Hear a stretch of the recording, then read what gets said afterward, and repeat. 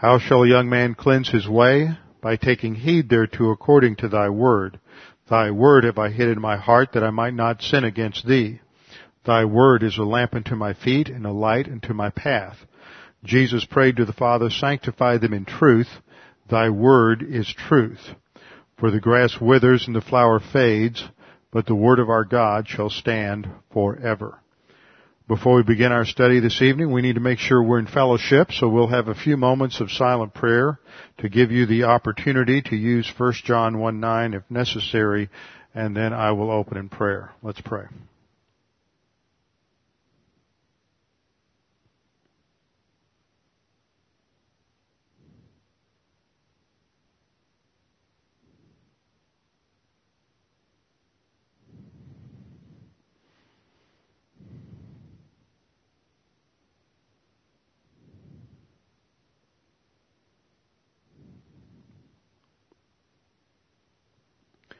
Father, we do thank you for this opportunity to gather together to be refreshed by your word, to gain a greater understanding of your plans and purposes for mankind, as well as to see how you have acted in the past in human history in order to bring about our so great salvation.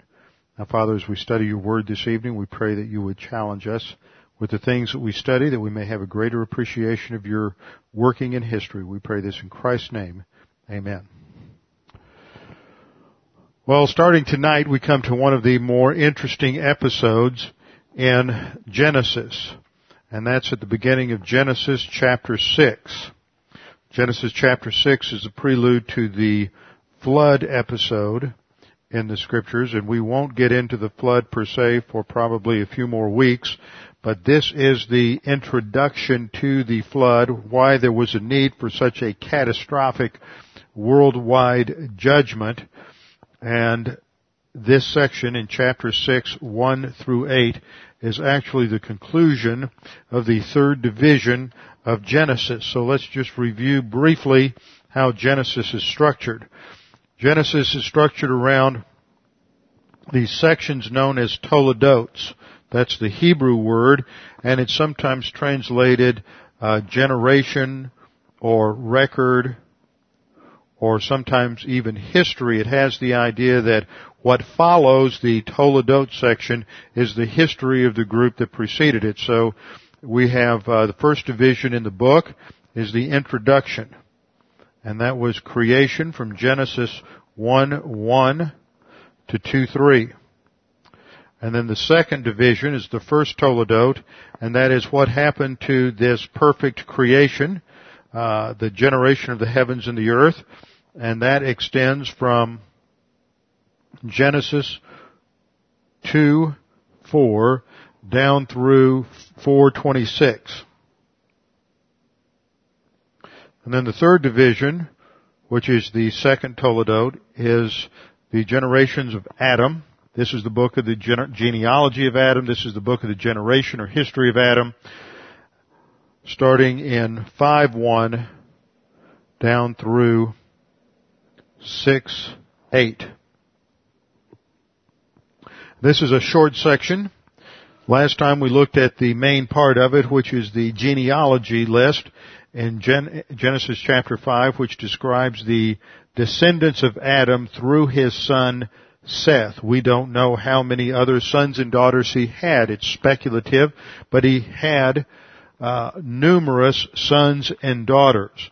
We have postulated that if he had, in a conservative postulation, that if he had only 6 sons and daughters, and each generation had only 6, 3 couples, then by the time you get to the flood episode in chapter 6, approximately 1,656 years have gone by, and during that time you would have a population on the earth, since you have 8 or 9 generations living at the same time, you would have a population of somewhere between 6 and 7 billion people on the face of the earth. So it was a dynamic civilization. It was a technically advanced civilization. They had metallurgy, they had music, they had agriculture, and it all is destroyed by the flood. Now, chapter 5 merely focuses on the overall details of what took place during this time genealogically from one generation to the next. Chapter 6 comes in and describes what is happening spiritually during this same period.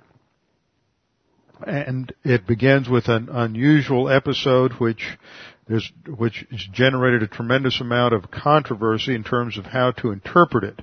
And we'll get into that this evening. Verse 1, Now it came about when men began to multiply on the face of the earth, and daughters were born to them. And this begins our introduction. It's the first part of a sentence that extends down through the second verse, but it should be correctly translated. Now it came about when mankind began to multiply on the face of the land. The word translated men is actually the singular Hebrew noun Adam. It is distinguished from Adam's name because when you look at the last word in this verse, this is a third person plural ending on a Hebrew verb, born to them. So obviously the them refers back to a noun which could only be the word Adam, and therefore it is what's called a collective noun. It's singular in form, but it refers to a large number. So it should properly be translated when mankind began to multiply on the face of the land. Actually, the word for land is the Hebrew word Adamah, which means the ground. It's different from, it could mean land, ground or land, but it is different from eretz, which is the word for earth and which is often translated land when it applies to the promised land, to the land of Israel. So we should translate this it's not the earth eretz or the land eretz, referring to the land of Israel, but it is Adamah, the ground. And then the emphasis is on daughters were born to them. So the emphasis here is not on sons, but the emphasis is on daughters. Now just a note of observation that we'll need to keep in our back of our minds as we go through this chapter. If you go back and examine the genealogy of Cain, there's no mention of daughters. It doesn't mean they didn't have any, just that the author doesn't mention them, and they're not of significance. But in chapter 5, when we get into the genealogy of Seth, there are 9 mentions of sons and daughters. So daughters are mentioned 9 times in relationship to the descendants of Seth. Daughters are not mentioned at all in relationship to Cain. Now that's just a minor point, but it's one of emphasis that will have a significant implication as we get into an interpretation of this passage in a few minutes. Now our correct translation then of verse 1 is that then mankind began to multiply upon the face of the ground, and daughters were born to them.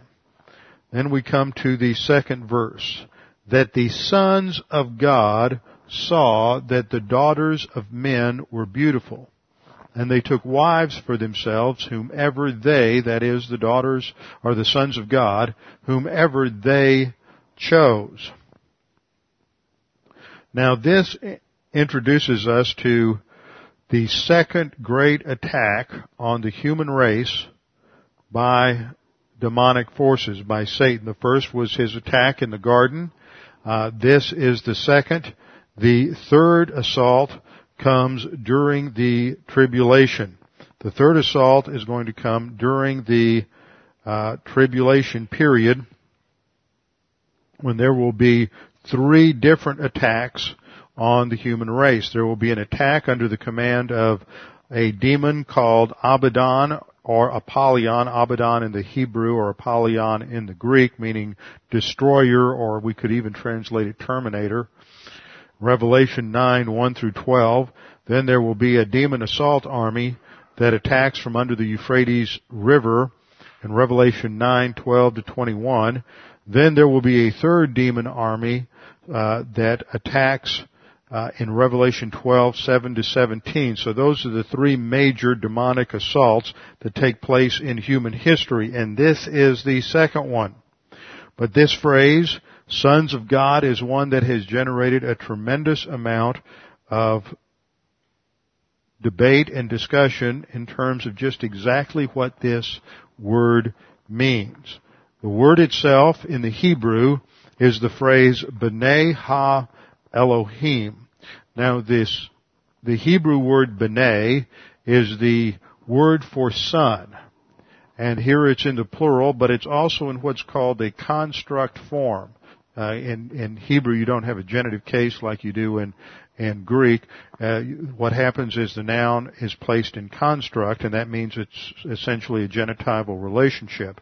So it's the sons of, and then you have this HA here is a definite article preceding Elohim, the generic word for God. So it's the sons of the God, but actually you don't translate the definite article in this particular case. So it's simply called the sons of God, B'nai Ha-Elohim. And the sons of God look upon the daughters of men and see that they're beautiful, and they take wives for themselves. Now, who are these sons of God? There are three interpretations that are offered for understanding this particular episode. The first interpretation looks at the term sons of God and daughters of men and relates that to two classifications of human beings. The sons of God, in this view, stands for either the descendants in the Seth line or believers in general, and then they take the term daughters of men to relate to descendants in the Cain line. So we can summarize it by saying that this is the apostate view. It views the sons of God as believers. The believing line, some would restrict it to only Seth, but there are some that recognize you can't do that because by the time you get down to Noah, there are only 8 believers on the planet. So you can't really restrict it genealogically, although that's the view in its purest form. So that view takes sons of God as the spiritual descendants, and daughters of men as those who are unregenerate. And this would be two different groups of human beings. Now, the reason this view has some support is because of a misunderstanding of Hebrew.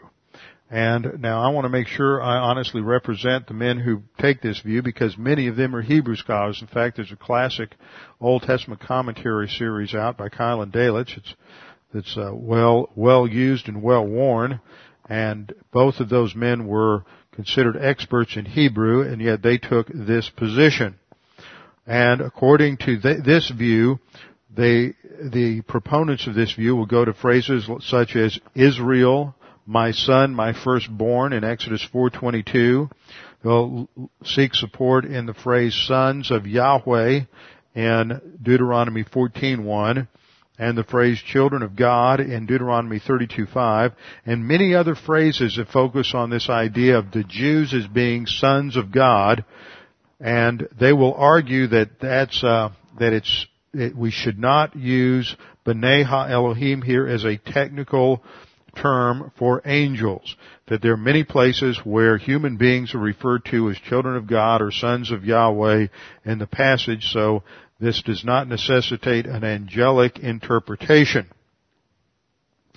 In their view, this genitive that exists, that I referred to at the construct form, the sons of God, that genitive for them is taken as what's called an attributive genitive. And in that sense, it would be translated godly sons. So in their view, they would translate this that the godly sons saw that the daughters of men were beautiful. So they're contrasting two different classes of human beings, believers versus unbelievers. And basically what they're saying is that believers started intermarrying with unbelievers, and that is what screwed everything up. Now, there's a number of problems with this particular view. One problem is that if you take it this way, it's clearly sons saw daughters. You can't get away from that. It's males looking upon females. It would be godly believers looking upon godly men looking upon ungodly women. Now I know that happens, but that's not what this is talking about. See, if their interpretation's correct, would be only presenting a one-way problem, that the believing men were attracted to the unbelieving women. What about unbelieving men being attracted to the believing women? See, it's got a problem because this directs it in only one way. The second problem that we see in the text is that the second problem we see with this view is that it avoids the context which suggests that there were only 8 survivors of this antediluvian civilization. And that would indicate that by the time you get down to just 100 years prior to the flood, because what we will note is that God gives them 120 years of grace in verse 3, that by that time there would be just a handful of believers. So you wouldn't have sons of God intermarrying. I mean, if that's believing men, you wouldn't have too many believing men left over. The third problem with this view is that it doesn't make sense based on word usage. Here, and what they're trying to do is make the word daughters refer to the descendants of Cain. But contextually, remember I just pointed out that daughters are never mentioned in relationship to that line. Daughters are mentioned 9 times in relationship to the Seth line. So that's just a literary device that the author uses, which indicates that he's not contrasting the Cain line with the Seth line. And then a fourth problem with that view is that sonship terminology outside of Genesis and outside of Job, because remember Job is a very early book, maybe earlier than Genesis. Outside of Job and Genesis, sonship is a term that relates to the privileged position of Israel as a theocratic covenant nation adopted to God. And then the fifth problem is that it falls apart on the technical use of this phrase. B'nai ha-Elohim is a technical phrase that is used several times in Scripture to refer to angels, and it is only used to refer to angels. Now the second view, and this is a view that most of you have probably never heard of. I didn't hear about this view till I was in seminary, and we had to read a paper by a man who I've come to know through the Pre-Trib Rapture Conference now. He's probably about 10 or 15 years older than I am, but he's a well-known Hebrew scholar. And he takes the position that sons of God here stands for dynastic dictators or autocrats that forced these young, beautiful maidens to marry them, and then they developed huge harems. In this view, it's this polygamous destruction of the divine institution of marriage that's the problem. So, of the 3 interpretations, the first one is apostates and the second one is autocrats. And this view is based on an unusual use of the word Elohim in the Scriptures. The general word or generic word for God is Elohim. E-L-O-H-I-M. The I-M is the plural ending. El is the title for God. Now, in some passages, for example, in Exodus 21:6, and in that case, it's a case of a casuistic law dealing with slaves. You have a problem with your slave or your servant, you take him to a judge. In the New American Standard, the word that translates the Hebrew, they translate it with God. But you wouldn't take, in that context, you wouldn't be taking your slave to God to adjudicate a problem. You would be taking your slave to a judge. And so the term Elohim is used at times to refer to judges in Israel because they are administering justice in the nation in God's name. You find this in several different passages in the Scriptures. Exodus 21:6, 22:8 and 9, and 22:28. Also it's found in Psalm 82. So the term Elohim was used to refer to rulers. And so the people who hold this view go back to ancient Near Eastern cultures and see where, for example, in Egypt and in other cultures, the king was viewed as divine, and he was called the son of Ra, or the son of Osiris, or some other god in the Egyptian pantheon.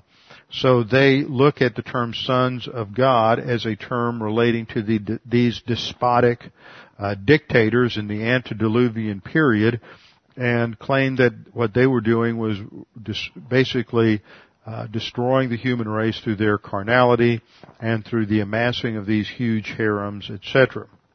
There are several problems with this position. First of all, the passages that they cite in dealing with using Elohim as a term for theocratic rulers doesn't line up when dealing with the specific term B'nai Ha-Elohim.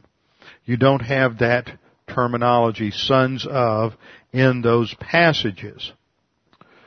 Furthermore, in each of the cases cited in Exodus and in the Psalms, the judge is a representative of God. He is viewed as a righteous judge representing God, but in Genesis 6, the sons of God are made by these same folks to represent the line of Cain, the reprobate rulers, rather than righteous rulers.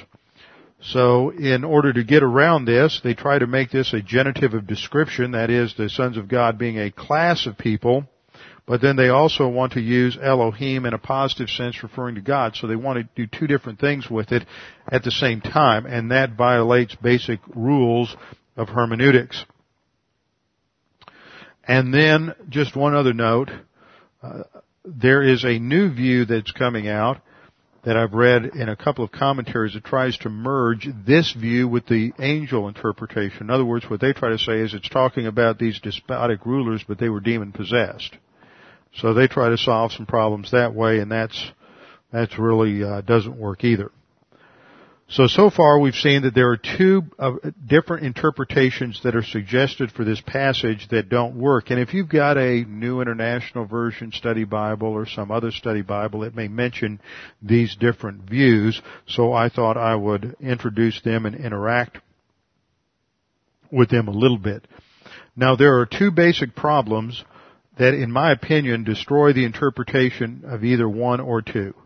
Neither of these first two positions addresses these two questions. First of all, so what if the unbelievers and the believers are intermarrying? How is that going to destroy the human race? Why would that necessitate God destroying the entire human race? I mean, we live in a time when you've got all kinds of believers marrying unbelievers. And there's no need for God to destroy the entire human race. Same thing with the problem with the despotic rulers. Why would it be necessary to wipe out all but 8 people in the human race if that's a problem? Then the other problem that neither one of these views addresses is the evidence that comes from the New Testament epistles of Peter and Jude. There is New Testament commentary. You can't, if you stuck with just the Old Testament, you might have a problem or might be able to justify a problem. But once you get into the passages in 1 Peter, 2 Peter, and Jude, then it becomes pretty clear what must have taken place in Genesis 6. So the third view is the view that most of you are familiar with, and one that I have always held to, and that is the view that the term sons of God is a technical term for angels. A technical term for angels, and in this case, fallen angels or demons, who seduced these young women and married them and produce a genetically defiled offspring. That's what's going on here. Now, of course, the question that always comes up is, how in the world can angels marry? What do you do with Matthew 22:30? Matthew 22:30, Jesus said, "For in the resurrection they," referring to angels, "neither marry nor are given in marriage, but are like angels in heaven." So the emphasis is that there is no marriage among the angels in heaven according to Jesus. So what about what's taking place here? Remember, in verse 2, the text states that they saw the daughters of men, that they were beautiful, and they took wives for themselves. It's clear terminology, clear Hebrew verbiage for marriage. You can't say that it's rape. You can't say that it's simply seduction. It's not like what you have pictured in some of the Greek or Roman or other pagan myths where Jupiter or Zeus or some other god comes down and sees some beautiful woman and seduces her or rapes her, and she becomes pregnant and has some sort of half god, half man offspring. That clearly comes from this episode. But you can't say that what's happening here is rape or just some one night stand. It is clear from the language that there was an intermarriage going on between these sons of God and the daughters of men. So before we get into explanations of how this could take place, let's make sure we have a correct interpretation of the phraseology. So we have the term B'nai Ha-Elohim, or it's sometimes simply B'nai Elohim. The definite article is left off in Job 38:7. And we find it in passages such as Job 1:6. Now there was a day when the sons of God came to present themselves before Yahweh, and Satan also came among them. So Satan is clearly seen as one of the sons of God. So the term sons of God then clearly includes both elect and fallen angels. Then again in Job 2:1, and notice one other side note here on Job 1:6, that the sons of God come together before the Lord, and there is some sort of angelic convocation, a regular assembly or council that includes all of the angels, even the fallen angels, and that this continued through the Old Testament period. Job 2:1. Again, there was a day when the sons of God came to present themselves before the Lord. So this again is a convocation of all of the angels, an angelic council. But they're not called simply angels, they're called sons of God. And Satan also came among them to present themselves before the Lord. And then we have our third reference in Job 38:7, which is talking about creation. God is speaking, and he is asking rhetorical questions of Job, and he says, "Where were you when the morning stars sang together and all the sons of God shouted for joy?" And this term, sons of God, then includes all of the angels, and at the time of the creation or the laying of the foundations of the earth, all the sons of God were united together. A variation of this term occurs in both Psalm 29 verse 1 and in Psalm 89:7, and in those two passages they're thought to be angels. But you have to be careful, because you can't just sit down with your English Bible and look for the term in the Old Testament sons of God. Now, because God in the Old Testament can sometimes be a translation of Yahweh rather than Elohim. Furthermore, in the New Testament, the phrase sons of God refers to church-age believers, because we're adopted into the royal family of God. So there's a difference in meaning between the Old Testament and the New Testament. In fact, one world-class theologian that I'm aware of, who published a systematic theology a few years ago, in his section on angelology, used the Deuteronomy 14:1 passage as an example of why sons of God can refer to human beings. Unfortunately, he failed to open up his Hebrew text to note that it's not B'nai Ha-Elohim. The name for God there was Yahweh, and it's not the same grammatical structure either. It's not that construct form of B'nai. It was a completely different way of expressing sonship. So, you always have to check your Hebrew and make sure that what you're teaching is part of the original languages. Second thing we need to observe is that in extra-biblical literature in the surrounding cultures, they had a similar expression. Usually it was B'nai El or B'nai Eli, which is similar to the phrase sons of God that we find in the Scripture. In the Ugaritic texts, which were found in the northern part of Canaan, in the Azitawada inscription and the amulet from Arslan Tash, there are similar statements relating to certain divine beings or gods as the sons of God. So what we have here, just a reminder, it's not that the Bible is influenced by pagan literature, but the Bible records accurate history, and then as time went by, man muddled everything up and corrupted the memory and forgot what happened. And so what we find in mythology is just a pale reflection, a corrupted, distorted version of what happens in the Bible. So when we go to passages like the Ugaritic text and we see a mention of the sons of God in relating to this convocation of deities on the Mount of Assembly in the north, that is simply a distorted memory of the truth that the angels met in council with God. But it does give us an indication that that terminology, B'nai Elohim, has to do with not mankind, but these sort of divine supernatural beings. Third thing, some people argue that if angels are meant, then the text would use the normal term for angels, mala'ach. This is the Hebrew word for angel. Looks like this.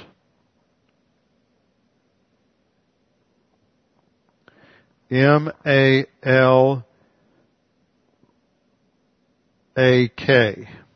Mala'ach. And mala'ach simply means a messenger. Same as the Greek word angelos, which also means messenger. So some would argue that, well, if God were talking about angels here, he'd make it clear and use the term mala'ach. But what we discover is that when the term includes those that eventually fell, when it includes the whole convocation of angels, including fallen angels, then the term sons of God is used. When it is referring to those who are obedient to God and those who are carrying out His wishes and commands, then the term mala'ach or angel is used. Otherwise, the term sons of God is used when it includes the demons and even Satan. A fourth point that we need to remember is one that we've seen numerous times, and that is that the phrase sons of is a Hebrew idiom to describe the characteristics of someone or something, such as a fool is described as a son of a fool, because he has the characteristics of a fool, not because his father or grandfather is a fool. A person's called the son of a murderer because he has the characteristics of a murderer, not because he is descendant from a murderer. So in this case, angels, because they have such great powers and are so much closer to God than humans are designated sons of God to emphasize the fact that from man's perspective they seem to be divine.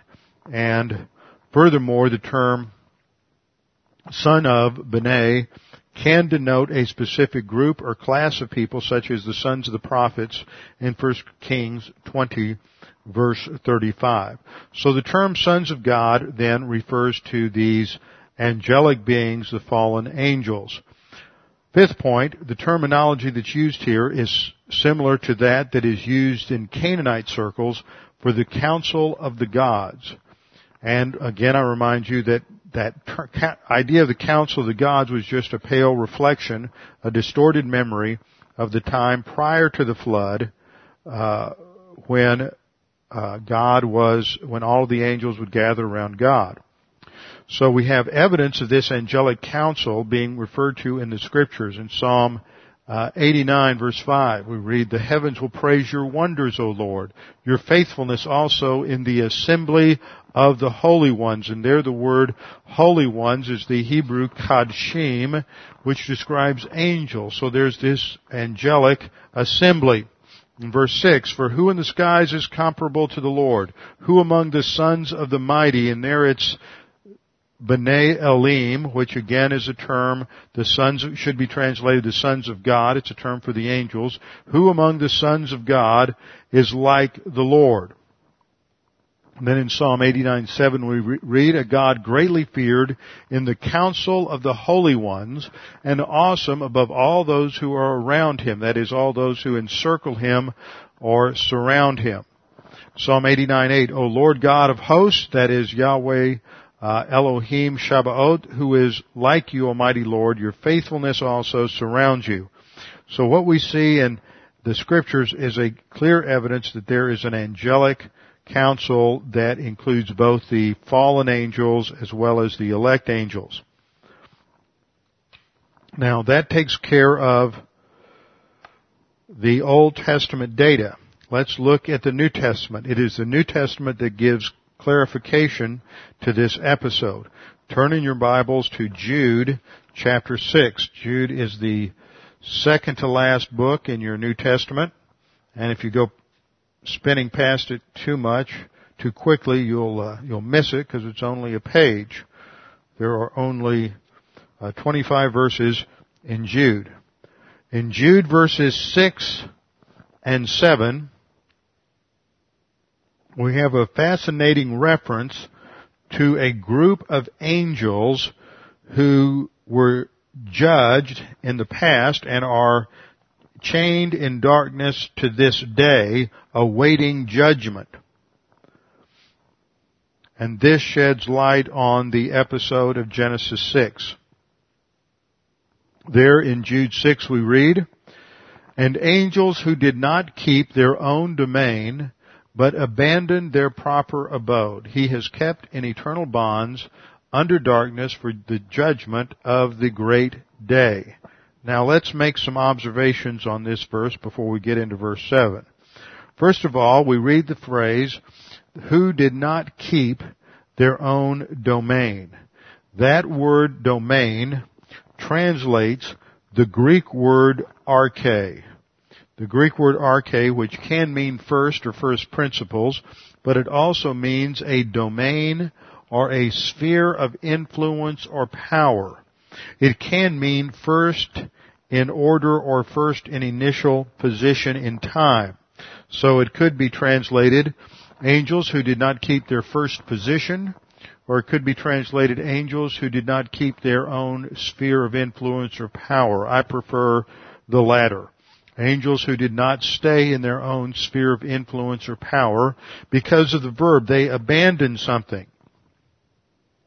They abandoned something, but they left their proper abode. And the word there translated abode, that arrow's going wrong, the word there translated proper abode is the Greek word oiketerion.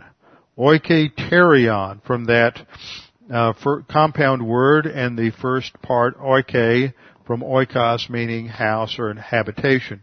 So oiketerion is the word for habitation or dwelling place.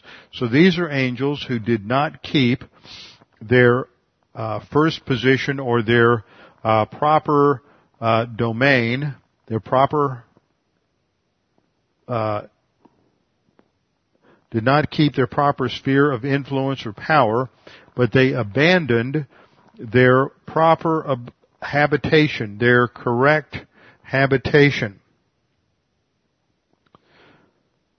And for these angels we're told that he has kept them in eternal bonds under darkness for the judgment of the great day. And this word that is translated darkness is the Greek word zophos, which is not simply a place where there is darkness. That would be skatos. This is a place that's associated with despair, depression, gloom, and misery. It's a deep, miserable, gloomy darkness where these angels are imprisoned. Now verse 7 states that just as there's a comparison now between the angels who did not keep their own domain and Sodom and Gomorrah. We have a comparative adverb here, or a comparative adjective, just as Sodom and Gomorrah and the cities around them, since they, in the same way as these, indulged in gross immorality. Now the problem with that phraseology in the English is that you lose sight of who the them, the they, and the these refer to. This is where the knowledge of the original language clarifies, because you have these pronouns are going to be either feminine, masculine, or neuter, and which they are is going to indicate which nouns they refer to. So let's break it down. Just as Sodom and Gomorrah and the cities around them, that's a feminine plural, so that refers to the cities. Cities is a Greek word polis, meaning city, and it's a feminine noun.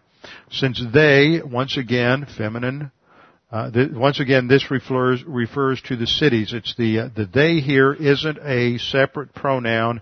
It is the third person plural ending on the noun exhibited that comes later on in the sentence. So you separate the third person pronoun up here from its verb here, yet in the Greek they're all the same word. The cities around them, since they, in the same way as these. So here's your comparison. In the same way as who? In the same way as the cities, or in the same way as the angels? The these here refers to the angels. It's a masculine plural pronoun. That means it can't refer to the cities because that would entail a feminine plural pronoun. So the comparison is that they, that is the cities, in the same way as the angels, indulged in gross immorality and went after strange flesh. So what we see here is a comparison between Sodom and Gomorrah, and it's saying that they imitated a sin that occurred previously and that they're conducting themselves in the same way as these, that is, as the angels. So obviously, if the sin at Sodom and Gomorrah had to do with a sexual perversion, then the sin of the angels must also involve a sexual perversion.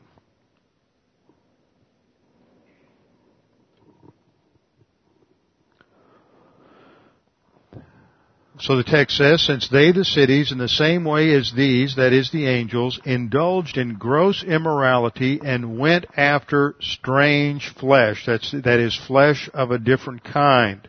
So that indicates that the angels, in some way, even though they have immaterial bodies, that in some way they are involved in sexual immorality with a flesh that is not the same as their own.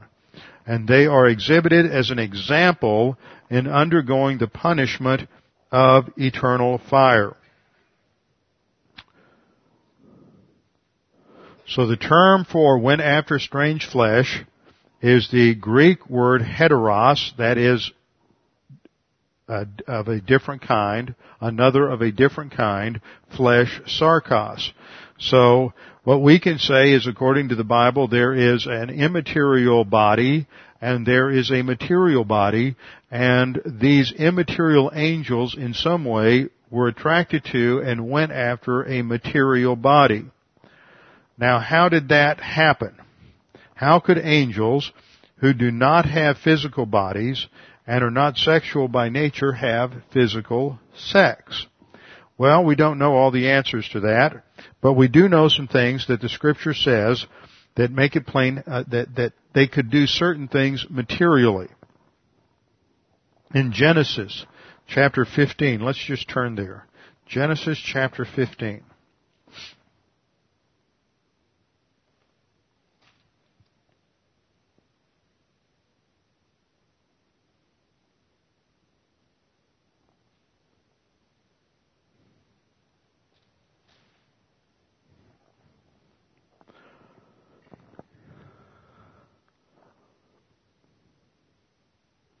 Genesis 18, not 15. Genesis 18, verse 1.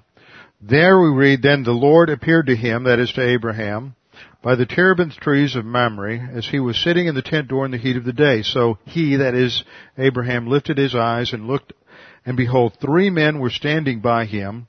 And when he saw them, he ran from the tent, ran from the tent door to meet them and bowed himself to the ground. So these three visitors appear for all practical purposes to Abraham as men. And Abraham says to them in good manners of the ancient world, "My Lord, if I have now found favor in your sight, do not pass on by your servant. Please let a little water be brought and wash your feet." Notice, they have physical feet that need to be washed, and rest yourselves under the tree. They appear to need physical rest.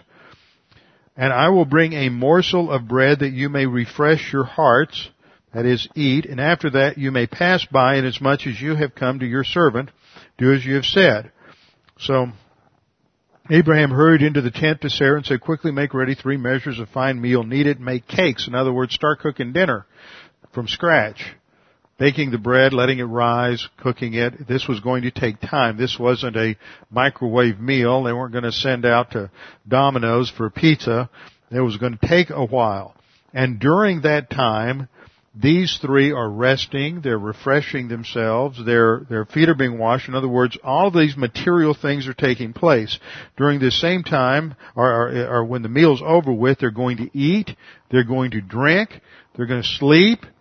During this time, they have all of the physical functions of a body. Furthermore, when we get down into the episode in Sodom and Gomorrah, 2 of these are angels. One is God. 2 of these are angels, and they're going to go on to Lot to warn him in Sodom, and they're going to be such attractive men that the homosexual perverts in Sodom are going to want to have their way with them and engage them in, this is where the term sodomy comes from. So, they obviously have every appearance and function of a regular human body. So, we can't answer all the questions, but apparently these immaterial angels, at least at one time, apparently God no longer allows them to do this, but at one time they could transform their immaterial bodies into a physical human body with all of the characteristics of physical bodies. And these fallen angels, or a certain group of these fallen angels, took as wives various human wives. And the purpose was to pervert or destroy the gene pool. It was an attack on the seed of the woman. Back in Genesis 3:15, God promised that salvation will come through the seed of the woman. And so the attack from the sons of God is an attack on the seed of the woman to destroy the genetic purity of the human race so that a Savior cannot come who is pure humanity. Now this doesn't mean that every person was genetically tainted. I think what it means is that there was such a large amount of genetic distortion that it had reached a point where if it had been allowed to continue, it would have resulted in that. And so it was time for the Lord to stop this whole assault. And He did so, and He judged these angels. They are confined in deep darkness, according to Jude 6. Now, our second passage is in 2 Peter 2. 2 Peter 2 verse 4. And this is again another reference to this event. If it doesn't refer to this event, we have no idea what it would refer to. Peter writes, "For if God did not spare angels when they sinned." What does he mean when they sinned? Is he talking about the original sin? If he's talking about the original sin, then all the angels would be imprisoned, all the fallen angels would be imprisoned, and there wouldn't be demonic assaults. So he can't be speaking of the original fall of the angels. Peter writes, "For if God did not spare the angels when they sinned, but cast them into hell and committed them to pits of darkness reserved for judgment." Now the place of imprisonment is not hell, which is what you have in the English, but actually it's Tartarus. Tartarus is a different compartment of Hades, and in Greek mythology this was the place where the ancient demigods were punished. So in extra-biblical literature such as the book of Enoch, Tartarus is always said to be the place of judgment for fallen angels. So this Tartarus then is a temporary place of judgment, sort of a holding tank for these angels from Genesis 6 until their final trial comes.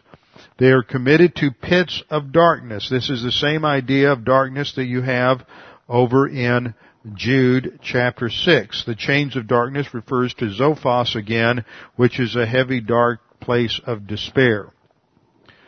And the sin is connected in verse 5 to the time of Noah.